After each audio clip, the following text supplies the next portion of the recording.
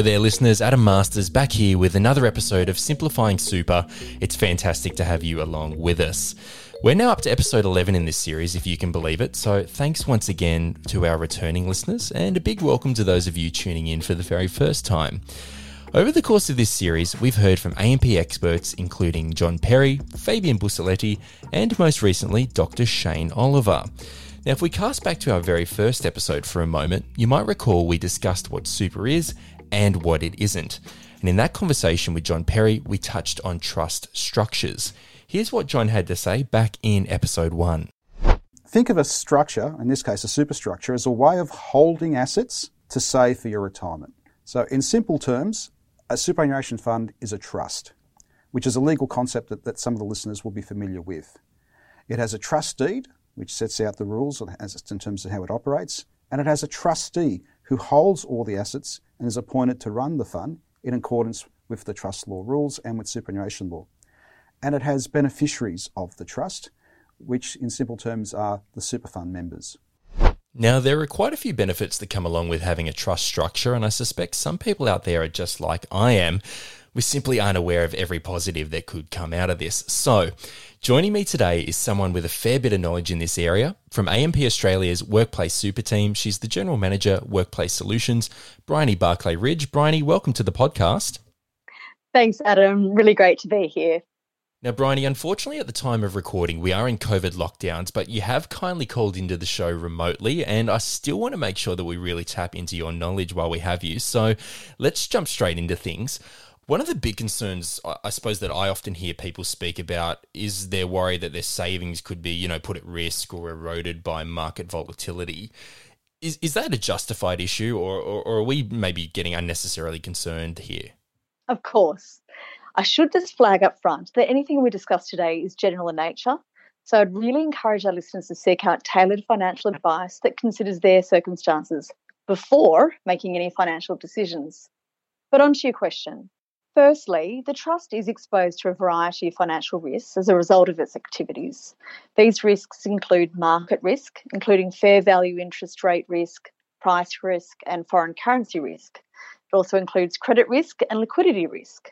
The trust's risk management and investment policies, approved by the trustee, seek to minimise potential adverse effects of these risks on the trust's financial performance. The trustee must also certify annually to the regulator that adequate strategies have been put in place to monitor those risks, and that the trustee has systems in place to ensure compliance with legislative and prudential requirements, and that the trustee has satisfied itself as to the compliance with the risk management strategy. Bryony, just quickly, does this impact the market volatility on a member's retirement savings? That is determined by how the member has decided to invest their super savings. This means that financial markets can be volatile and members' savings may fluctuate accordingly. However, the important thing to keep in mind, as Shane Oliver often says, is that super is a long-term investment. There will always be periodical up and downs in the markets. And the more you look into these things, you realise markets yo-yo, don't they? And look, I imagine, especially for some of our younger listeners, this needs to be less of a worry, right? We should be, ideally, taking a longer-term investment approach. Depending on where the members' long-term objectives are, that is, they may be a millennial through to a Gen X who's accumulating super and whose retirement is some way away. And so an investment market fall may be less of a concern for them. And as Shane says, history indicates that markets do eventually recover. So it may be best to turn down the noise and remain focused on your long-term objectives. And what about those listeners who may be getting closer to that retirement window? When we're talking about volatility, that probably is a bigger consideration for them, isn't it? Everyone's different, and so is their comfort with risk.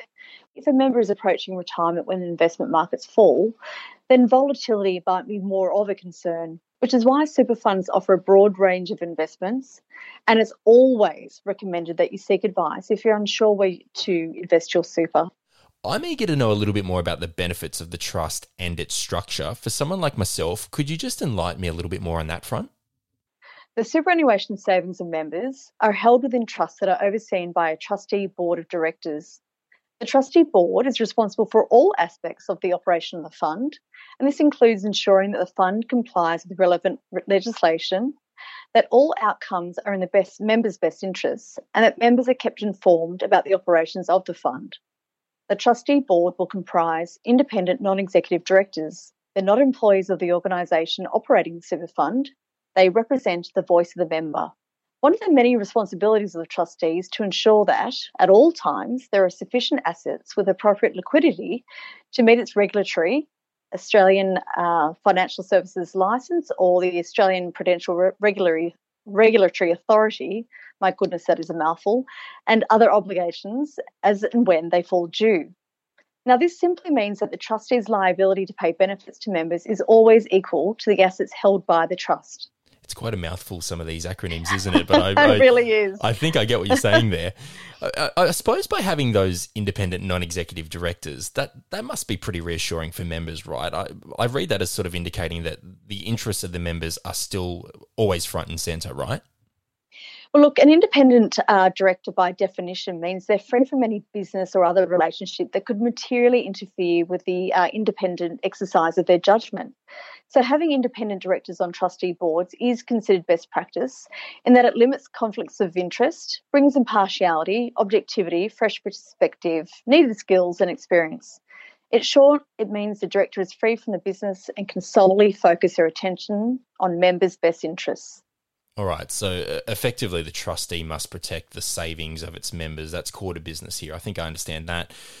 Bryony, I just think it might be worth recapping something really quickly. In earlier episodes of Simplifying Super, we've talked about the asset types that we can invest in through our superannuation. And I know that there are a few options there, but I'm assuming that despite the range of options on the table, investment managers are still going to be pretty vigilant in how they look at and manage the associated risk, right? Yeah, spot on. A super fund allows you to invest in a broad range of assets such as Australian and global shares, private equity, both listed and unlisted infrastructure, listed and unlisted property, fixed interest, bonds and cash. You're really not at a loss when it comes to options flexibility we offer you. But each of those has its own risk profile. Listed assets such as shares, infrastructure and property tend to be more volatile or prone to share price fluctuations. But with higher risk, you also expect higher financial returns. Unlisted assets like infrastructure, property and private equity tend to be less volatile because they're valued less regularly, but are often more expensive. Then by contrast, investments such as cash and bonds are lower risk, but the amount of money you can earn from these investments are typically lower. Importantly, while market volatility can impact the return of all funds, as you alluded to in your question, the trustees nominated investment managers are required to be vigilant in how they manage those risk profiles and liquidity to protect its members, which is why it's so important. It sounds like there's some pretty decent systems in place here when it comes to protecting superannuation savings. And let's be honest, we all want a healthy nest egg, right, to make life as comfortable as possible once we really start nearing that retirement age. Unfortunately, Bryony, I think I may have a few years up my sleeve to ponder this, but you've definitely made things a little bit clearer for us here today. Outside of listening to this podcast series, and we appreciate everyone tuning in, of course, but I'm wondering what else is there for listeners? What can they do, or where do you think they should head to access further information, particularly in regards to their own circumstances? Yeah, look, it's really important that people learn about their own fund, including their investment strategy, and it's worth having a read of the trustee annual report, which will be available on the fund's website.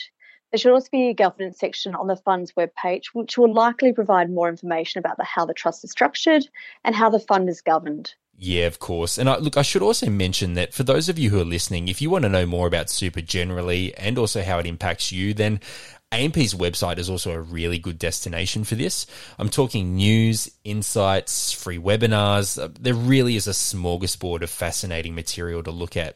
So amp.com.au/superannuation is the place to head for all of that. And I should also say that you can even book your own complimentary super health check session there. And I think it's really just a great way to start working out how well your super is working for you, which at the end of the day is what it's meant to be doing after all. Now, regrettably, looking at my clock, it does look like we're already out of time, Bryony, but thank you for joining me here on Simplifying Super. It's been lovely chatting with you today.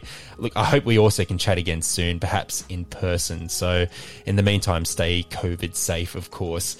Listeners, if you're enjoying this series, please be sure to follow or subscribe on your favourite streaming platform. That way, you'll be among the very first to hear from our experts in all future episodes. And one final reminder, as Bryony did say earlier in this episode, it's important to consider getting expert, tailored advice before making any important financial decisions.